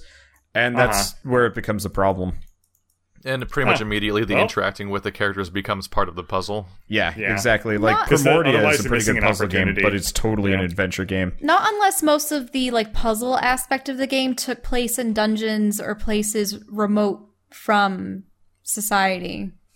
Yeah. Because you could still have that in ancient ruins. Yep. Let's see. Well, I guess that answers that question. Yep. Good discussion. Next one.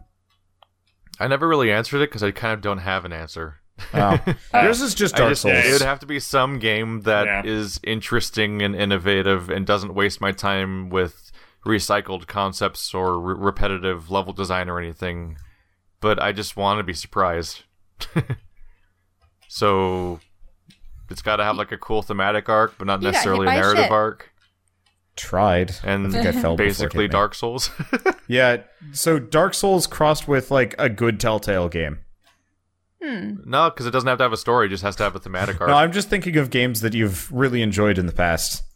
I don't like Telltale games, though. I complain about them. You used to be pretty down with some of them. I liked Wolf Among Us. Walking Dead and Wolf Among Us, and that was where it started my interest, and then immediately stopped because they stopped making that kind of game also. Yeah. And they've given up entirely and have made, like, by the time you get to Michonne, it's just a movie. What was the Batman You're just watching a movie that they made for cheap by making it a game. I've heard they've started to, like, redeem the Batman one. Like, episode 3 wasn't terrible. I don't have a ton of faith because they started with a 5-episode Minecraft series that expanded into an 8-episode Minecraft series, but each episode it was like 50 minutes long, and it's like everything about that company just feels bad now. Dark Souls with Legend of Zelda puzzles. Yeah, I'd actually be pretty down with that. Oh, that'd be cool. Yeah. Dark Souls with Legend of Zelda puzzles is the Crown of the Sunken King. That's the one where you go through a temple that has, like, shoot the arrow into the ceiling panel to open a door and stuff like that. So part of my problem with Dark Souls with, like, puzzles, though, is, like, I agree with what you're saying. The problem is the combat kind of got in the way of the puzzles. So the puzzles were there, but it wasn't fun doing them, because it felt like work just clearing the area around them so you could solve them, and then you do it, and it's like it either ended up being trapped or not good. Actually, when I was playing ESO when they had the free trial that one weekend, I was going around a dungeon with my character, and in that game, every sentence that you choose like determines an outcome of with the individual that you're talking with, or has repercussions for some time later on. So it's interesting seeing how those go. But I did enter the chamber of some dungeon, and there were symbols on the wall of different like sun phases and moon phases, and I had to press buttons on a pillar in the right way. It was a simple puzzle, but I was like, oh yeah, there's a little puzzle. Like I like the idea of Dark Souls Legend of Zelda. I think it would just have to be less enemy dense, but it keeps the quality of the like actual combat. I just want something colorful. I would love to play Darksiders with you guys if it was colorful. Dark Souls, yeah. Sorry, Dark Souls. See, I love the aesthetic of Darksiders. Yeah. That was done very well. Sort of. The initial part for Darksiders sucks. Yeah. But once you start getting into the more interesting zones, it was cool. The moment you got out of New York City, why the hell did they set it on Earth in the first place? That was the dumbest decision ever. Because Bird, I think you're hitting a mic thing. Someone's hitting a mic. Am I? I'm not. Let me see. Yeah, it's you. It's you again. Nope. Oh, no. It sounds like a plug is rotating in its socket or something. Yep. I think maybe my chair rolled over my microphone cable. Oh no! Turning it, I guess. Sorry. I'm actually kind of surprised you like the aesthetic of Darksiders, because a lot of it's really just gray. Well, I like the flashes of color that they had. Also, the modeling on the characters was well done. There was an area in Darksiders, kind of midway through, where you run into like the first effectively giant dwarves, and that entire area was gorgeous. And then Darksiders 2 gets rid of the whole like earthy thing and actually had like a really nice vibe. Yeah. And I mean, the angels were well done. I mean, the demons were interesting. Yeah, the only thing that sucked about Darksiders 1 was the environment design.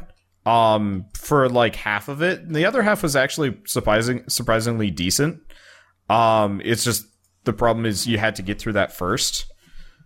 But that game had like a really good style. I have both of the art books? No, I just have the second art book. You have the second art book. Yeah, because the first one fell apart, so I never wanted to buy like a book that would fall apart within a couple weeks. I mean, perhaps it was because I grew up with Banjo-Kazooie and Legend of Zelda Ocarina of Time and Majora's Mask, but those were just colorful games. Speaking of colorful Zelda likes, I've been playing It'll Do Too. Very good.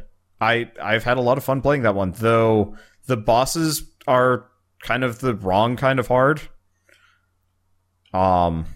Which is kind of a huge turnoff, because like one of them just spams missiles in every direction. And you have a dodge roll, but you just dodge half the missiles and get hit by the other half. And it's like, why even dodge at this point? Yeah, it's kind of frustrating. That feeling when it just doesn't feel like it was actually designed, but they just added attacks and movements until they thought they had an encounter and then left it at that. Yes. Yeah, the dodge roll specifically, I think, is the... Gate of Memories approach to development. The dodge roll is the worst part of the game, because you can only dodge roll through certain ranged attacks, and you have to kind of figure that out the hard way.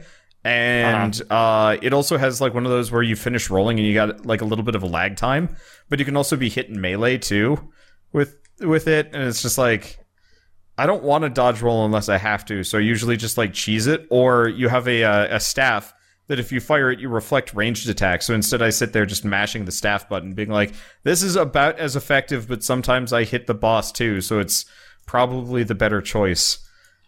But like the actual puzzles are pretty good, and I've spent like 20 minutes being like, how the fuck do I slide these ice blocks around? Mainly because I suck at those, but I like that. I don't know. What's kind of astonishing to me is I'm looking at Darksiders War Mastered on my PS4 right now, and it's 40 gigabytes. Yes. Wow. How? Textures. How is a remaster of an Xbox 360 game that big? What did they do? I mean, they downscaled all their textures and compressed them, and then the remaster is just they ship with the 4K textures. Yep. I always wonder sometimes, though, if sometimes the digital distribution and big disc sizes and stuff allows people to just not care about size and just be like, like, well, it's not, because sometimes I think it might not even affect its fidelity, but just be like, we don't have to work to make it smaller. I'm still cranky at EA for doing that with Titanfall, where it's just like, people have enough hard drive space to buy to install this. Or what Ubisoft did with because everybody does that, Division. Though, so nobody has hard drive space. Yeah, anymore. I know. Like, when every game is 50 gigs. There's no hard drive space anymore. I actually have 3 external hard drives plugged into my computer now. 2 for videos, which I mean is my own business. I have one dedicated specifically to my Steam library, just so I can have every game installed, and so I don't have to like uninstall things randomly. I want to say the games like Halo 5 and Division are bigger than GTA 5 now in size. And I remember when you used to have a game cartridge in your game, was just saved on that. Yeah, all those batteries are going dead and you can't save anymore. Yeah, I don't miss the cartridge days. They were interesting, but they're not worth missing. I think that the cool thing about the cartridge was that you could, I mean, for one, the console turned into a solid-state device, which to me as a nerd is, like, really cool. But that's neither here nor there. The thing I thought that was cool about cartridges was that they could ship with your own hardware on the cartridges and, like, upgrade the system, basically, for your game. Yeah, that's what they did on the SNES a couple of times. I remember I had to get the special like graphics pack for Donkey Kong 64. Yep. Was it a graphics pack? Yeah, it was just extra RAM. Yeah, you had to stick it into the back of your Nintendo 64 controller. So I had to get that because I rented Donkey Kong 64 and I wanted to play it because I heard it was good. And I think one of my friends was playing it in front of me and I was like, this looks cool. And so I picked it up. It was cool. I picked it up from Blockbuster, but I couldn't play it because I didn't have the pack. You needed the 4K extra RAM, yeah. At the time, this is well before I had a GameStop in the area, or at least knew of one. I mean, maybe there was, but my parents were never going to tell me because we'd only go to places if they were within walking distance. So pretty much my entire, like, early game library was purely from the occasional Amazon order and Blockbuster. So we go back to Blockbuster, and I'm like, so we need this thing. And so they sell me a Rumble pack. Oh no! That was the day where I was just like, fuck Blockbuster, and then I didn't buy like a single game for like I didn't buy a single game for like 2 years, and then I moved to North Carolina, and there was a GameStop in the local mall I could walk down to and pick up like Final Fantasy VIII for $9. And I did, and it was awesome, except for disc 3 was, like, irredeemably scratched. Which sucked, but, I mean, that was kind of the point where I'd already lost steam on the game, so it was like, I don't think anybody really misses the days of physical media. Oh, I'm so glad digital downloads. The only game that I'd ever gotten from Blockbuster was the special Blockbuster exclusive Beast Wars Transmetals fighting game.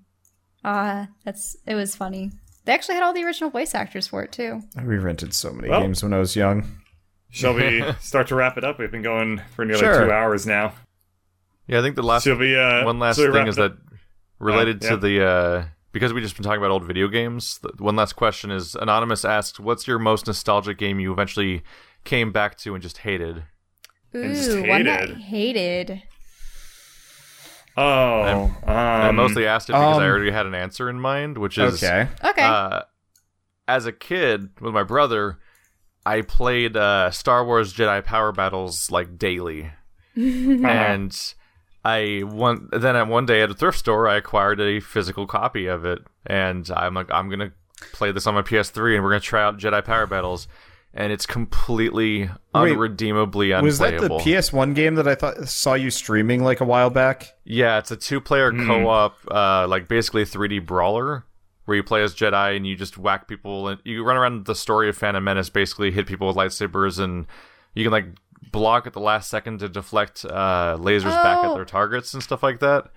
But like the controls are unredeemable. The visuals are the worst of PlayStation 1 jank, where everyone has their textures flickering on their polygons and like nothing looks like it's fitting together by more than paper mache.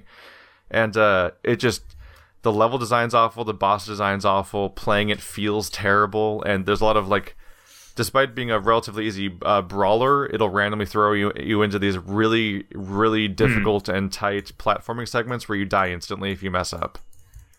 And like it's just, it's so not worth trying to play now. I have two answers to that question. Both of these games are from when I was like really like maybe like 5 or 6 years old. The first one, Bubsy the Bobcat on the Sega Genesis, I think. On the Sega Genesis. Not even Bubsy 3D. No. But the original one sucked too. It was like a weird Sonic ripoff. It was like a bad Sonic ripoff because you couldn't even like go fast. It was just like it had falling damage. Yeah. I remember that. Fell. Yeah, I've seen a video of that where there was like an issue where like the screen real estate was way too close to your character, so you like you would just run into hazards basically. Yeah, yes. you basically had like 4 screen like character widths on either side of you for the screen. And the other answer is another Sega Genesis title called Chuck Rock, which I loved a lot as a kid. What a name! It was about a caveman who his only attack was picking up rocks and throwing them at dinosaurs. And it was insanely hard. I played it as an adult, and it was really bad. And I got to like the first boss and died, and then just said, I'm done. And it took me like 45 minutes to get to that point in the first level. Oh no. Bad. It was one of those games, of course these are coming back from the days where like if you died or lost the game, that was it. You had to start from the very beginning. There was no checkpoint system, there were no save games or anything like that. You just had to go. Actually, glad that's gone. Thinking back to what you said about the cartridges and the saves, I wonder if some failure occurred with our Glover Nintendo 64 game. Probably. Potentially. Because I mean, you just open it up and put in a new watch battery. Oh, okay. It's good I'll as new. Look into that because I think my brother lost all his save data, and I would have to say that of all the games that I really played hours of it, trying my best to get done with it. And I mean, I haven't played it recently, but I'm pretty sure if I went back, I would still hate it. But I'd have to say it was Glover. Yeah, Glover. Did not age well. Huh? Oh yeah. This is a reasonably popular game, but like in retrospect, it's a despised game. Oh, I know. And I mean, there was so much that could go wrong. Your ball was your lifeline, and if it got damaged, it would have, the little bandages on it. But if it rolled off into Nowhere's Land, Glover would just go wah,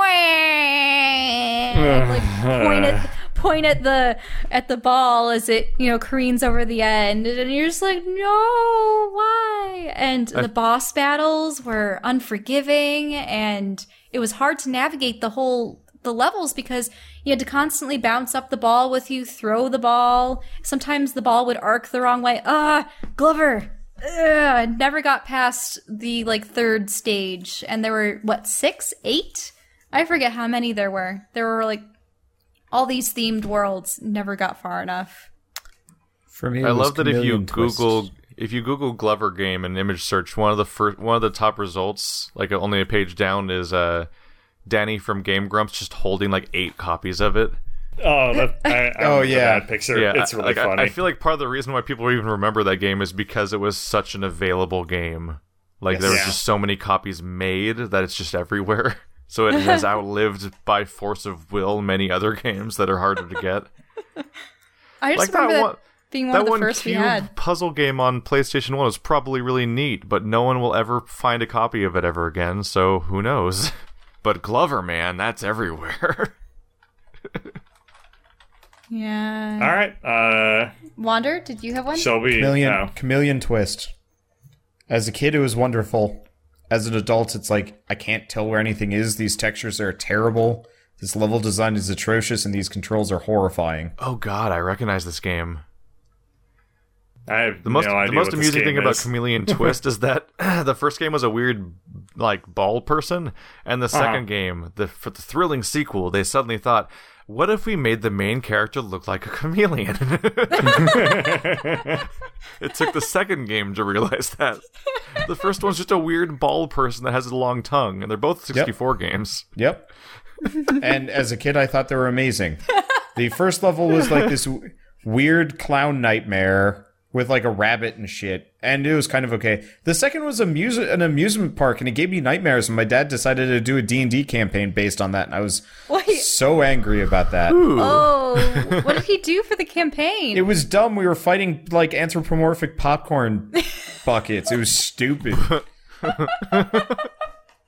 That was the last time I ever let my dad DM a campaign, because at this point I was in like 6th grade, and like I had been playing Chameleon Twists like 3 years prior. Into Wander therapy. Yeah, really. It's like, what is your I've been playing it like 3 years prior, and I think my dad hadn't quite come to grips with the fact that I was growing up. Either. I don't like eating popcorn. Oh yeah, I hate popcorn. It's disgusting. Caramel corn is perfect, but it's popcorn. But yeah, so my dad, I think, was trying to like make it all like kidsy and stuff, but like at that point I was already kind of on my way to adolescence, so it's just like, no, don't do this, Dad. And he's like, what? You don't like anthropomorphic popcorn? I'm like, no. And he's like, well, oh well. And then we kept doing it, and eventually I was just like, I'm gonna go play Game Boy. And you don't like popcorn? More popcorn. That's what it was, and it was really annoying. And then you moved to the middle of the country to escape the popcorn. Nah. Shall we close this out by listening to Oh No Necromancer one more time? Okay. Okay. Whether we do or not, they will, because I'm putting it in. Oh, okay. All right, so I just hit the play button. Just as a reminder, seeing as we usually forget, send us questions, more questions. This entire podcast was made out of your questions, and it was fun. I really enjoyed it. Yeah, I liked it too. Especially. Yeah, questions are good because everyone can talk about questions, whereas only certain people have played or certain games or watched certain movies. Yeah. I do like being modern, so maybe if we do it like every other time just to collect questions, or just do it freeform, I don't know, whatever. It's probably best to split each podcast between both, like open with talking about some games, then go to questions. But we had a lot of questions. Yeah, we did. And so that's you go to 4nerds.tumblr.com/ask. Yep. That may not be the long-term question in the repository, but it was something that was easy to set up, and it works. It's worked so far. Because all these questions are coming in. And there will be a link in the description below, assuming Keith doesn't forget that. If you don't have a Tumblr account, you just ask it anonymously by default, but you can type a name in the question itself if you, for some reason, want us to say who asked the question. Yep, that's always an option. That's about the only way you'll get your name on any of our videos. Yeah, that's the closest thing. This is your only way to get a shout out ever. It's a shout out because we hate shout outs. Is that you can ask a question that we actually ask, and I'm not asking all of them. There are some garbage ass questions in here. That's not to say that. Now, if I haven't asked a question, that does not mean that we're skipping it intentionally. But some of them have been skipped intentionally. Keith, I think you should collect all the garbage ones for one day. I think there are still more of them in here. Oh, yeah, we should do a trash round. Oh, yeah, trash round would be great. So I should stop deleting them then. Yes. Yeah. Collect them all, just sort them by good shit, boring shit, and amazing garbage. There's some really dumb ones. Yeah, those are the ones we want. Oh, man. All right, well, see you guys next time. Thanks for watching. Bye.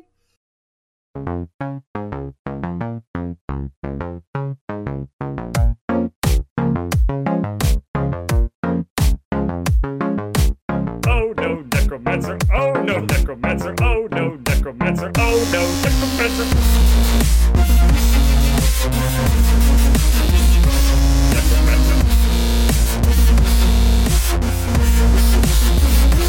Necromancer, oh no, Necromancer, oh no, basically went like, oh no, Necromancer, oh no, Necromancer.